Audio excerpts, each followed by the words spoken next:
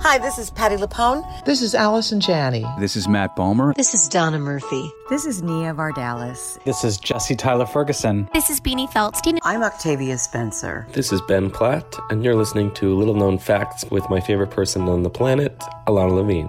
A-OK. Welcome to Little Known Facts, a podcast where you will hear unfiltered, raw, honest, and uniquely funny interviews with artists you love as they talk about the art they love to make. I'm your host, Ilana Levine. Hey, I heard you needed inspiration. Here's Ilana and friends with some revelations. Little known fact of the day. Every little thing's gonna be A-OK.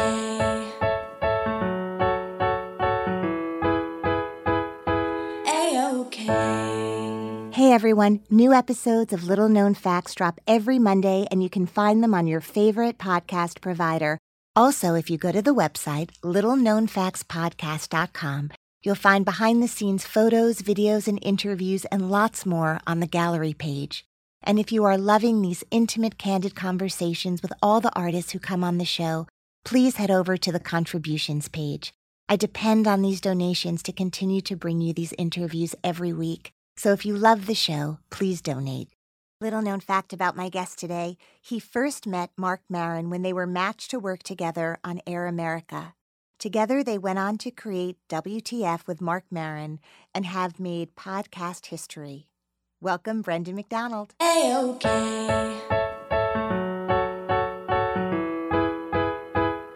A-OK.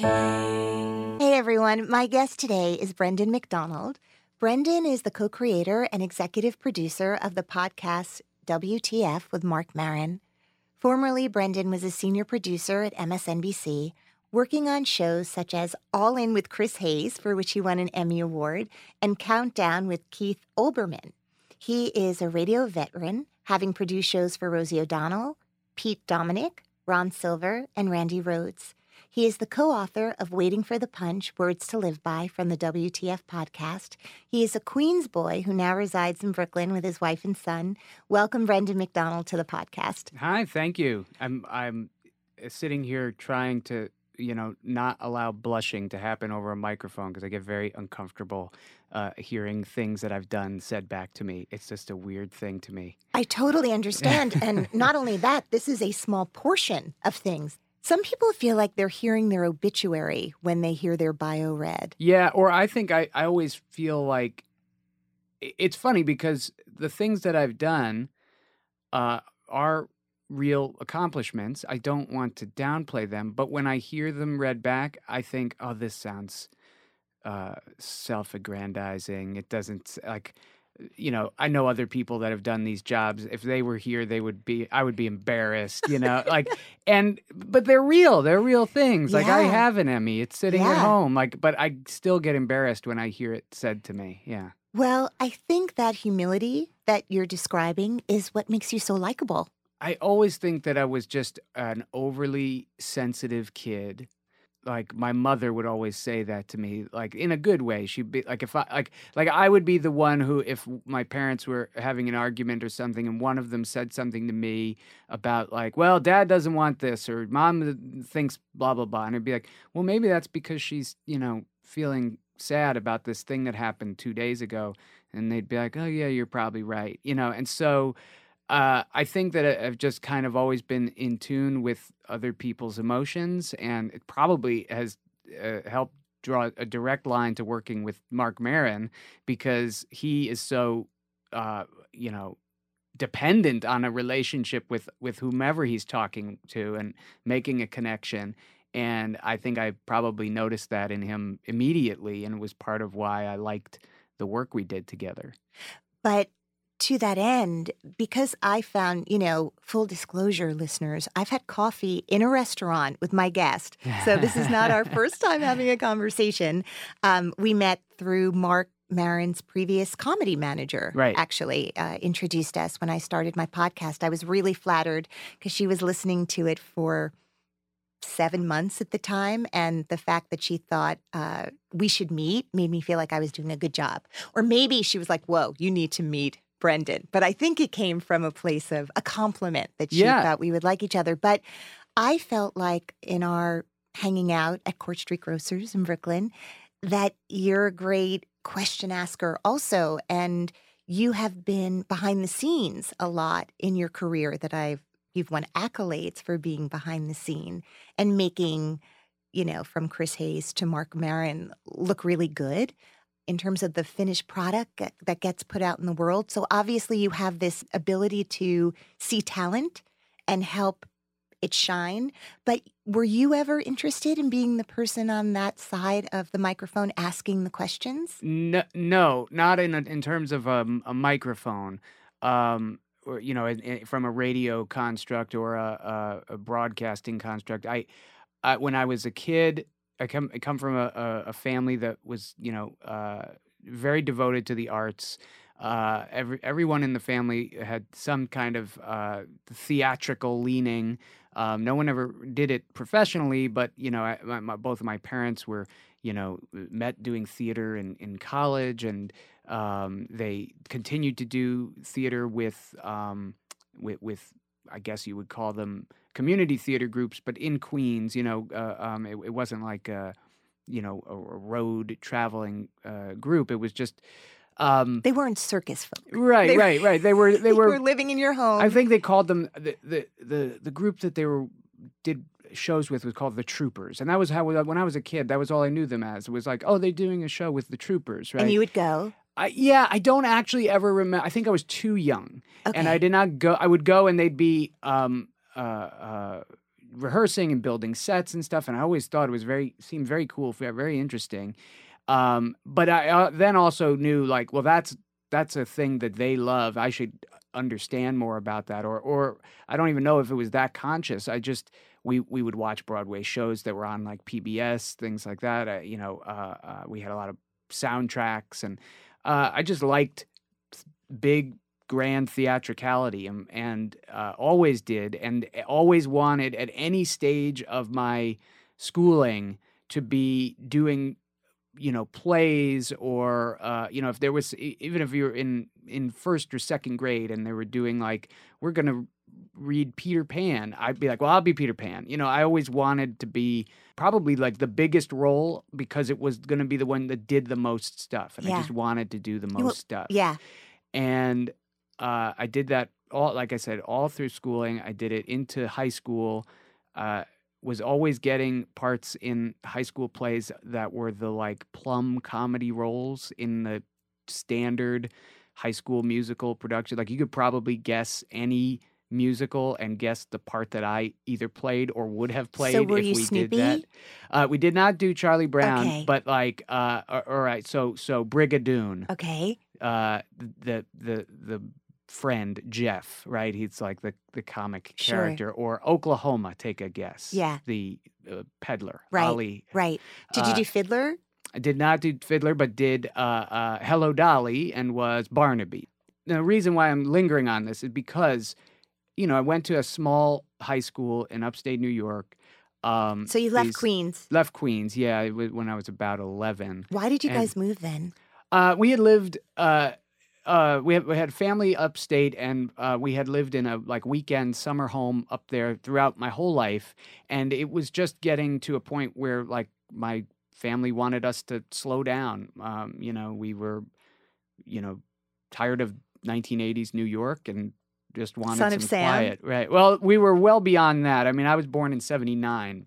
When was Son of Sam? 77. Okay. So there was some new serial killer. There was a time you Zodiac killer Yeah. in the 80s that scared the living daylights out of me. Like, I remember it so vividly on like the cover of the Daily News. There was a Zodiac symbol with a gun in the middle of it, like as though it was a spinner, and it was like, who's next? And my Hope not Brendan. Well, my dad's birthday was coming up, and I was certain he was going to be shot and killed by my the Zodiac gosh. killer. And I like thinking back to that, it's like the terrorism of like media onto a child's mind like that. Like, no wonder my parents were like, get these kids the hell out of here. Now there's nowhere to go. Right. Right now we're so like everything is what you're describing. Yeah. Everything is a breaking news report on every major news network. Yeah, so exactly. it feels like they're about to announce the Zodiac killer. Yeah. But 24/7. Yeah, So living we're in an all- emergency. Yeah. Right. So you had PTSD then, and now Exactly. it's like, Yeah. yeah. So I'm in this small town, and which I loved. I'm so glad I had that experience as well as an like urban environment experience. But I always remember after these shows, the people from the school community would come up to me afterwards and say, like, "You were great." You know, it's like the thing you really want in doing that as a kid is just to have people tell you how good it was. But they would always say, like, you know, you should be on Saturday Night Live, and you're so funny, and you should do this for a living. And I say this with full humility. I at the time, as a 15, 16, 17-year-old, when that would be said to me, I would say, these people don't know. Like they don't know how hard that is. Right. And they don't like I don't know exactly where that came from in me, but I just knew it was not a realistic dream for me to have as Because it was so hard, or you already understood what real gifts were. I think it was more that I understood the percentages and proportionality of the jobs to the desire to have the job. You got it. You were a realist about it. You know what might have done it was specifically with Saturday Night Live. I loved Saturday Night Live almost my whole life, which seems strange because a little child should not like Saturday Night Live. But I remember like seeing Eddie Murphy doing Gumby at like the earliest age, to maybe 3, 4 years old. Yeah, me too. And my parents would stay up and watch Saturday Night Live at that time, like 83, 84. And I would always say, like, we didn't have VCR yet. And I would say, can you tell me what was on the show? That like was if there was Gumby or if there, and my dad would sit down with me on Sundays and he would tell me all the jokes. And so like, I can remember this primetime SNL special in 1989 that was like the first 15 years of SNL, celebrating like the first 15 years of SNL. And they did all these clips. It was like a treasure box I had opened. I finally was getting to see all these things that had been talked about for so many years that I could not stay up late and watch. And so I was obsessed with that show, and I loved I loved the order of it. Like each season broke down into such discernible parts, and you could put cast members along with their time frames and go, oh, and then he went off to make this movie, and then she did this, and I loved that stuff. And I had this SNL season to season guide. It was like a paperback. It was big, but it was like a paperback, and I just wore the hell out of it. It was all wrinkled and stuff because I'd always be throwing it in my bag. And I think one of the things I obsessed over was how the show was on my whole lifetime. And so it just seemed, and it is now for people who are still being born, Yeah. But even back then I was like, wow, there weren't that many people on it. Like it's a small ensemble. Right. Even with giant cast changes, like the entire cast wiped out, a new cast brought on year to year, like 85 was a brand new cast. And then by 86, they were all gone, except for like Lovitz. And so I think that got into my head that it's like, this is a very elite group of people. And like, I don't even think I can entertain that idea of being one of them. Maybe someday something like that could happen. Who the heck knows? But it never sunk into me as having that as some type of aspirational goal. I'm sort of fascinated by the people who knew those odds, just like you, but they didn't have the voice that sort of said, okay, I'm looking at the statistics here. I understand how special this is. There was something in them that despite that information or knowledge or the odds being the same for them, because some of them were the most talented people in the world and some of them aren't. Right. I think there's plenty of people that know desperately it's a crapshoot. Right. But there is an inability of them to not take the step. And I could see myself being a type of person who had that, like, even with the perspective I'm talking to you about, I can see a road in which I say, oh, I don't care. I'm still going to go for it, right? I know plenty of people that have done it successfully and unsuccessfully, and I admire all of them for doing it.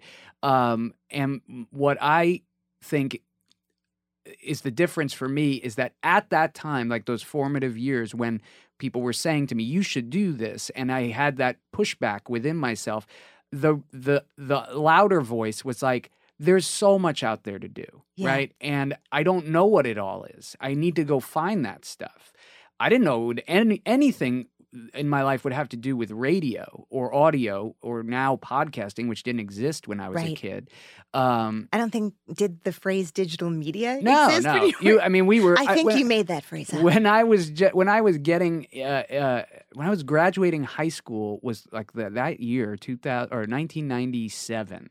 Was when I graduated high school and was the first year I got on the internet. Like, so that's the moment. Right. That was the breaking point culturally where things shifted in that way. But nothing, I mean, so, going to school, I think I had a vague notion that I was interested in journalism, vague in the sense that like you understand it from movies or television. Yeah. You saw Network. This is honest to God, I wrote my college entry essay on the film The Paper, the Ron Howard movie. I have there's a cadre of friends of mine who we all love that movie and we watch it over and over again. And it really is, having now worked in several newsrooms, a hugely underrated movie about and obviously I have a bias toward it because I had a formative experience with it, but it is just so wonderfully observed, the human interaction that goes into a job like that and how so much of it is just, grinding it out. And I think that has become like a hallmark in my life is I'm drawn to things where the achievement comes from just like thankless, busy work that you just have to do. You have to put in the time. You have to, make sure that, you're crossing all the T's and dotting the I's, and then poof, something good happens from it. Like if I look back on anything that I've done, it's always just because of like rigor and, an investment in the thing that I'm doing, an investment of time, an investment of emotion.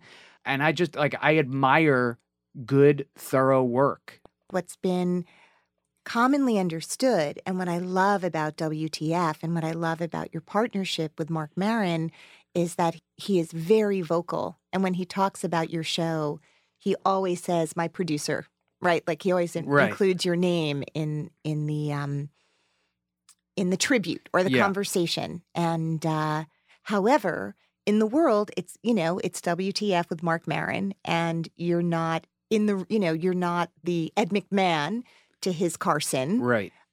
Was there ever a time where perhaps that was going to be the setup, where you were more involved in the performance aspect of the show, or was it always the way it is now? No, well, it was that way. I mean, I've always felt as a producer on radio that if I can contribute something in the way that, I'm thinking about it as a final product, I will do that. And so when we had a live radio show that we would do. Was that at Air America? At Air America. Which is where you guys met. That is where we met, yeah. And it was a Match.com sort of thing? Pretty much, yeah. We showed up and it was like, okay, here's your show. You're with this guy that get to work. So this is early days of Air America. It had not launched yet. Okay. Yeah, and we show up and kind of everyone's looking around at each other. Oh gosh, what's this going to be like? But I took to Mark very quickly. Why? Can you say why? Yeah, sure. I was impressed with his ability to do radio, having never done it before. Like I recognized a natural talent in him that I was excited about. Like I was not a veteran producer by any stretch of the imagination, but I knew what I liked and I knew what I wanted to work on because I thought it was good. And to me, like the high water marks were like, at the different polls were like something like This American Life was still, to me at the time and still was the greatest radio show ever created. And Howard Stern was, to me was the ultimate version of a kind of freewheeling, almost sense of reckless abandon, but clearly totally produced and controlled that you could get in any form of media. That was what I always loved Stern. I always loved Gary, Howard's producer, as a career aspirational goal. I was like, I would love to do what that guy has done, and I've since told him that. Like, I said, it's. I hope you don't take this, the wrong way, but like I always wanted to do what you do when I grow up. And he said, "Well, I hope you've grown up." Like, That must have been a great moment, though. It's nice to get to say thank you. Yes, absolutely. And but I thought at the time with Mark, he could be like Howard Stern. Like I said those words. I was like, this guy could be the next Howard Stern. You saw it. And were you familiar with his comedy? Yes, and I wouldn't say that I was a fan. I was not a non-fan, but I just didn't take to him. Like my tastes at the time were probably like most people my age, was like Chris Rock. Sure. And when we did the early episodes of the podcast, we didn't really know what it was, but we knew that we could do it, right? We knew we've got experience on the radio. I was a huge podcast listener at the time. Right. And now you knew how to use the technology. That's right. And I knew what I didn't like about radio and about the constraints that were on us and all the things we were being told would not work that I knew would work. And I just wanted to do them and have the outlet to do it. And so in those early days of doing the podcast, we'd record in a studio not unlike this. And I was in the kind of beige velour. But also, like, I was sitting about as far away from Mark as I am from you, but with a giant console, and so you were DJing. He'd have a guest next to him, but I'd be there and I could chime in if I wanted to. And I did you? Would you kind of converse? Just when, like I said, when I felt there was something that would assist the show, right? Okay. And so going back to your question is, did I ever think of myself as a sidekick or Ed McMahon type or a partner? I mean, was there any idea about how to? No, it was. I was definitely a partner. But it was a production partner. And so any contribution that I have, I always know to this day, like, I need to be my contribution needs to be benefiting the overall product. Right. There have been plenty of times where we've done things, not recently, but like back when we first started doing the podcast, there were times where like Mark would do a lot more things on the phone, not guests, but like call his dad, call his mom. And, sometimes he'd call me up and we'd record things. And it was always the thing I would cut out. Well, let me ask you if you could, if you don't mind, open the curtain a little behind the scenes of how, I mean, the very short version, I'm sure everyone listening sort of knows that Mark and Brendan went off and made this thing called WTF. And slowly over time, it's become, incredibly popular with more downloads than, anything else on the planet. And people love it. And guests love to come on it. And it's no secret that Obama went on the show. And that really changed the level of recognition to even people who didn't maybe listen to podcasts before.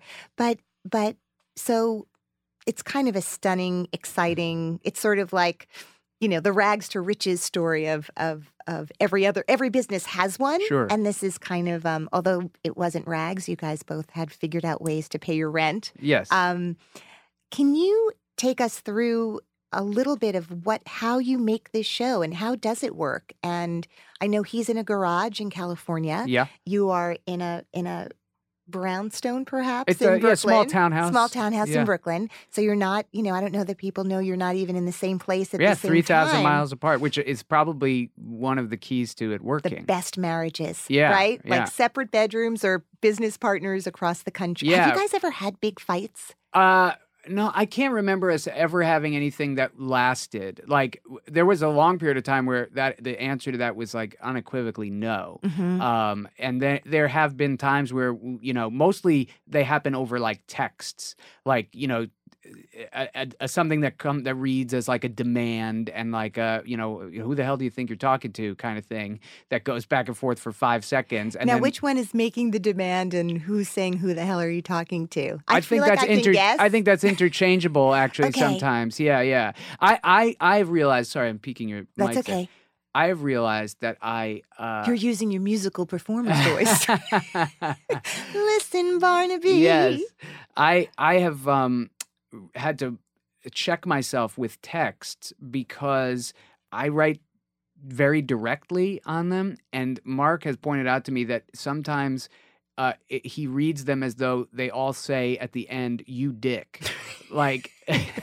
And I'm not intending for that to happen, but then when he points that out, I read it and I'm like, yeah, I see how you can get that. The text tone can be misconstrued, or not. It might be what you were feeling at the time. But the interesting thing was that there was one time I really like kind of blew up at him to the point where like I got him on the phone and I was like, I will not do the thing that you're asking me to do. And the reason is like, you have to deal with the consequences of wanting something and asking for it the first time. Like your actions have consequences. And I was like, really like dressing him down. And he was like, what's wrong?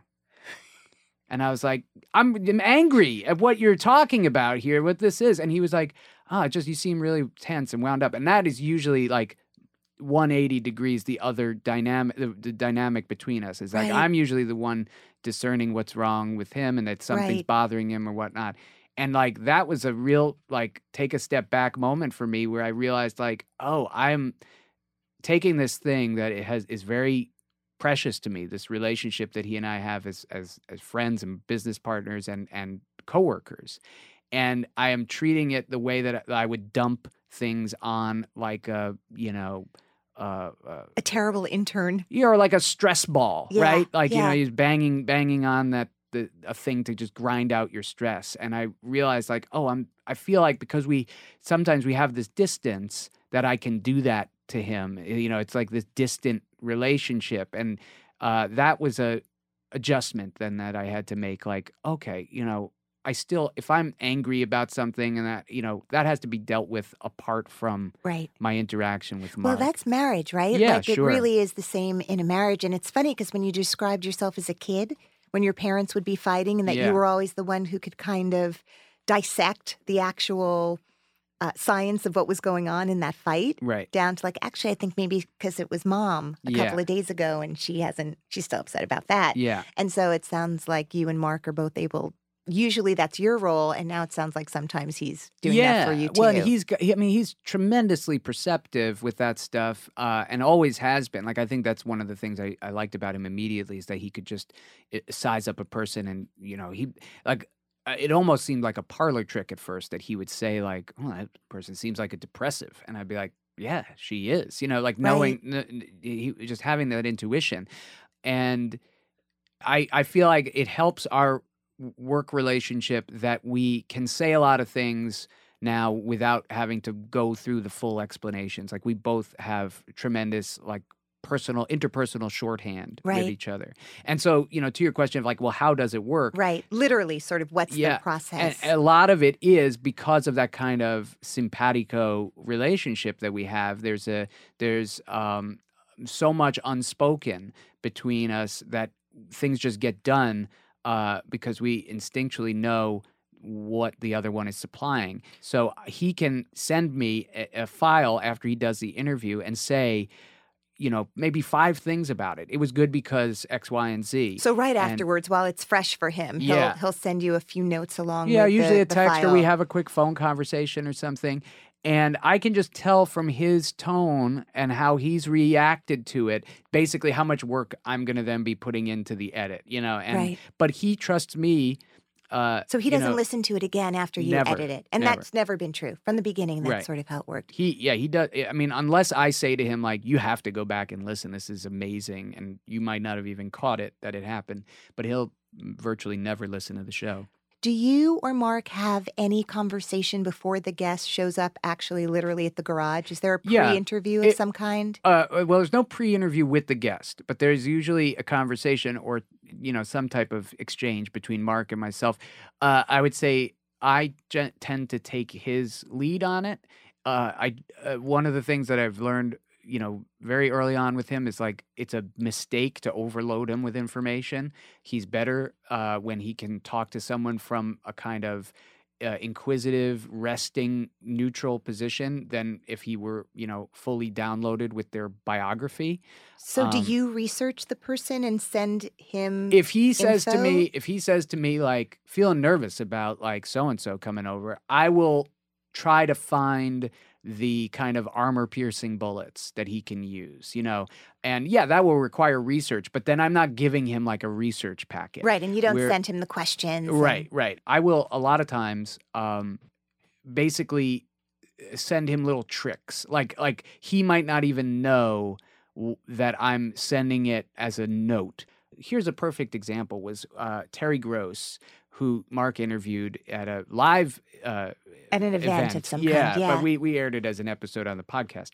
And we were going through, her backstory and, how she became the host of Fresh Air. And there's not a ton of public information about her. She did not give a lot of interviews. But it was notable that she had been married once before when she was very young. And then there seemed in her biography to be about like a 2-year gap from that marriage until moving to Philadelphia. And the two of us, we were sitting actually in his hotel room in New York because he did that interview here. We were sitting like talking about stuff, and I was looking at, news articles and interviews with Terry Gross, and we just like with laser focus, the both of us were like, what's those 2 years, And that became everything for that interview. And if you go back and listen to that interview, he spends about 20 minutes just driving up to that point. No, and then when that point gets there, he doesn't say like, now I know you were married and then there's 2 years that I can't figure out what happened. He treats it like this thing that is being revealed to him at the same time that it's being revealed to everyone else. And I don't say that thinking that he's being inauthentic with it. He just wants that conversation to come out in the most organic way possible. So he's not going to allow the perception of a guided answer to override the guest's desire to just unburden themselves with this information. Interesting. Which, if he's just there to receive it, it's much easier for it to come. Which is, sometimes you guys do. You do how many a week? Well, it depends. We do 2 episodes a week, but some weeks he may do an interview a day for 5 days. If that's what everyone's scheduling needed. Right. And the interesting thing about, that idea of like withholding the information, it's another reason why he, on very rare occasions, he'll read a book of someone who's, got a memoir out because he doesn't want to know the stories. Yeah. And have, it's not as fun. Yeah, right. And so there's this great example of when he had David Spade on. He was talking to Spade about Farley, and it was just talking about like basically fun stuff about him, and then leading up to Farley's death. And Mark said, "Oh man, yeah, that's so sad." And I guess the funeral must have been tough. And Spade quite famously did not go to the funeral. And I say quite famously because, like I said, I'm obsessed with SNL. Right. And I remember at the time it was a big deal, and people following the story knew that. Yes, right. And there was judgments put on it, and it was a private moment for everyone involved, but it played out publicly. And so Mark's in the conversation with Spade, which has been, now going on for over an hour, I think they're at this point. And he says, "Oh, the funeral must have been tough." And Spade goes, "No, I didn't go." And he was like, "Oh, okay." And like that was, it was cool with you. And he was like, "Actually, it became a big deal." And he talked to him about it. And I realized listening to it, like, wow, he's totally okay with sharing this stuff because he feels there's no judgment on it from Mark. And he wasn't set up. Right. And so after that, I said to Mark, I was like, "Oh, that was pretty smart what you did with him about, Farley's funeral, just asking if he went." He was like, "Oh yeah, I didn't know." So I edit with my producer, but I edit them with him. Yeah. I find editing, there are days where I just don't want to do it. I find it very hard. A, I'm a perfectionist. B, I want it to seem so not edited, right, which takes a lot longer. And I care so much about every guest. And I'm there only I appreciate them coming on. And we talked before about gotcha. Like, there's nothing about it. I want them to hear it and want to share it with everyone in their family. Right, Forget their right, fans. Like, I want people in their family to feel like they're getting to know them better too. Yeah. But it's hard. It's really hard work, and it takes a kind of focus and concentration. I find it exhausting. Do you still love it? Yeah, and I feel that way, exactly what you're talking about. I feel that way about writing. When I've had to write, I enjoy it, and as a fan of the written word, Yeah. I am As a fan of reading yes, and writing. I admire it, and I get it's very similar to the acting thing, where I'm like, I'm not in the league of the people who do this great, and I get stressed out when I have to do it, and I avoid it. I procrastinate. But the editing is therapeutic to me. It's something that I do second nature at this point. So. And you get to hear these amazing stories. That's the other thing. Right. Sometimes it's exciting, right? Like it's like I'm not there for the interview when he does it. So if he tells me like this was awesome, like I want to edit that moment. Yeah, right. So when Obama was there, I know when he came on your show, you actually were in California. Yeah. But could you hear the conversation while they were doing it? Yeah, that's one of the rare occasions where it's been set up so that other people could hear it, or other people were like. We've never done it like that, where we had to run cables like outside of the garage. Who was listening aside me and from five you? people from the White House. And why were they listening? There was one White House archivist who was listening and recording on their independent machines. And that's good. There was backup. Yeah, well, we had it backed up three ways inside the garage. I had two backup recorders running that were battery operated. Like Watergate in there. Yes, exactly. Those there were not 18 missing minutes of tape. No, we had it not. all. I hope not. Yeah, and there were his senior advisor Valerie Jarrett was listening, and I think they're just making sure they know exactly what the president said when he spoke for an hour to some guy in his garage. Yeah. And did they? Was there any agreement that they could have some creative input after? Nothing. Zero. Like that. Yeah. And did they have any? No.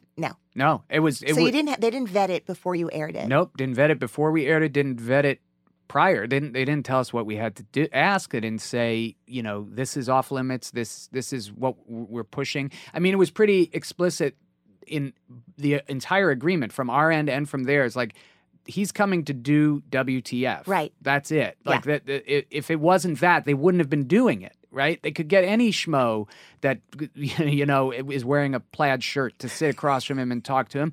They want to do it in the context of what this show is. There were fans in his staff, and they thought this would. Why do you think?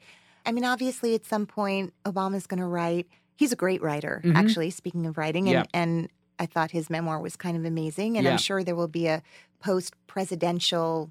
I mean, I'm not sure. I could imagine him writing about his experience, and why do you think he wanted to do that? To do the show? Yeah, I'm just curious. Do you have a sense of that? I do. I mean, I'm going on what I was told by the staff and what I know was their overarching media strategy at the time. And so there's not like, why did he personally want to do it? Right. Why did his people think this would be great for him? Their decision-making in terms of new media was obviously kind of far-reaching in terms of trying to deliver the message of a chief executive in ways that were not boxed in by a news construct, traditional Washington Beltway setup of how to disseminate news. The rules of like you should do the sit down with 60 Minutes and meet the press and all this. Those are institutional for a reason, but I believe they accurately identified the fact that people are getting their news and information from lots of different places. They're tuning out certain traditional media platforms and living almost exclusively through kind of aggregated. Remind me, because I don't remember exactly what year. Where was he in his term? It was 2015. It was actually 2014 when we first started talking to the White House. So not running for re-election. No, right? No, this was really like we need to keep people engaged. I think it happened, very specifically because he was not running anymore. It's harder to get your message out as a president when you don't have a campaign on the horizon. So So that's their overall strategy. And I know that his advisor, Shayla Murray, who is the one who wound up shepherding the interview to fruition, she had heard I think it was her brother and father were both fans of the show and said, you should listen to the show. And she had heard Mark's interview with Will Ferrell and said, like, this is amazing because I thought I knew this guy from being a funny person, but here's him talking like a real guy, and this is a totally humanizing. So I think it's a good outlet for the president. And I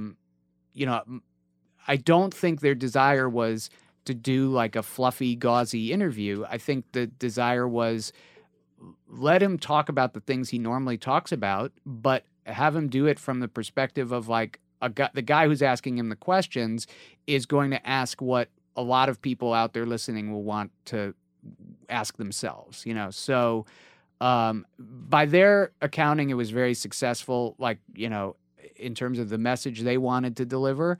And, we would absolutely say the same. We found not just successful for ourselves as a show and as a business and as a kind of inflection point in the medium, it was successful from our vantage point, much like the Terry Gross interview, knowing like, okay, this thing we built, like it can be used to house this message or this idea, right? The idea that a sitting president wants to come in and do this. Well, the Terry one is so meta. Yeah. Do you know what? I also wanted to ask you about Waiting for the Punch, the book that you and Mark have coming out. What was the beginning of that conversation? What if we did an oral history? But like, it's not an oral history of the show. It's like an oral history of life. And that was actually like our joke title of the book at first when we went and then pitched it back to publishers was Life and Oral History. And the idea would be take, universal topics, childhood, parenting, relationships, sexuality, mental illness, the connective tissue between all of us humans. Exactly. And every one of those is a chapter, and every one of them takes you through an arc from like, okay, the childhood chapter is going to go from like small child earliest memories to just left my house to go to college for the first time, and we'll use hundreds of people to tell that story and do that throughout the whole book. So when you're done, you have this, amazingly unified discussion about life and experience, but it's with, hundreds of the most notable people. So it's like the biography of hundreds of people, right? It's like a biography made up of all of these people. Yeah, it's like they're like a Voltron of humanity, right? Like we just Did you think stuck about them all calling together. It that, the Voltron of humanity? There is a certain niche audience that would probably buy that. We're going to test it. We'll do marketing research. I'm so grateful to have had you here today. When you agreed to come on, and I know you don't do a lot of these, I was really honored. And we talked earlier about those moments when you were able to say to Howard Stern's producer, Gary, I'm not going to cry because, I don't need to cry, but I want to really say thank you to you because your show and how you do it and the quality and the integrity and the way you guys tell stories made me so happy as a listener for so long and has been such a true and tremendous inspiration for me.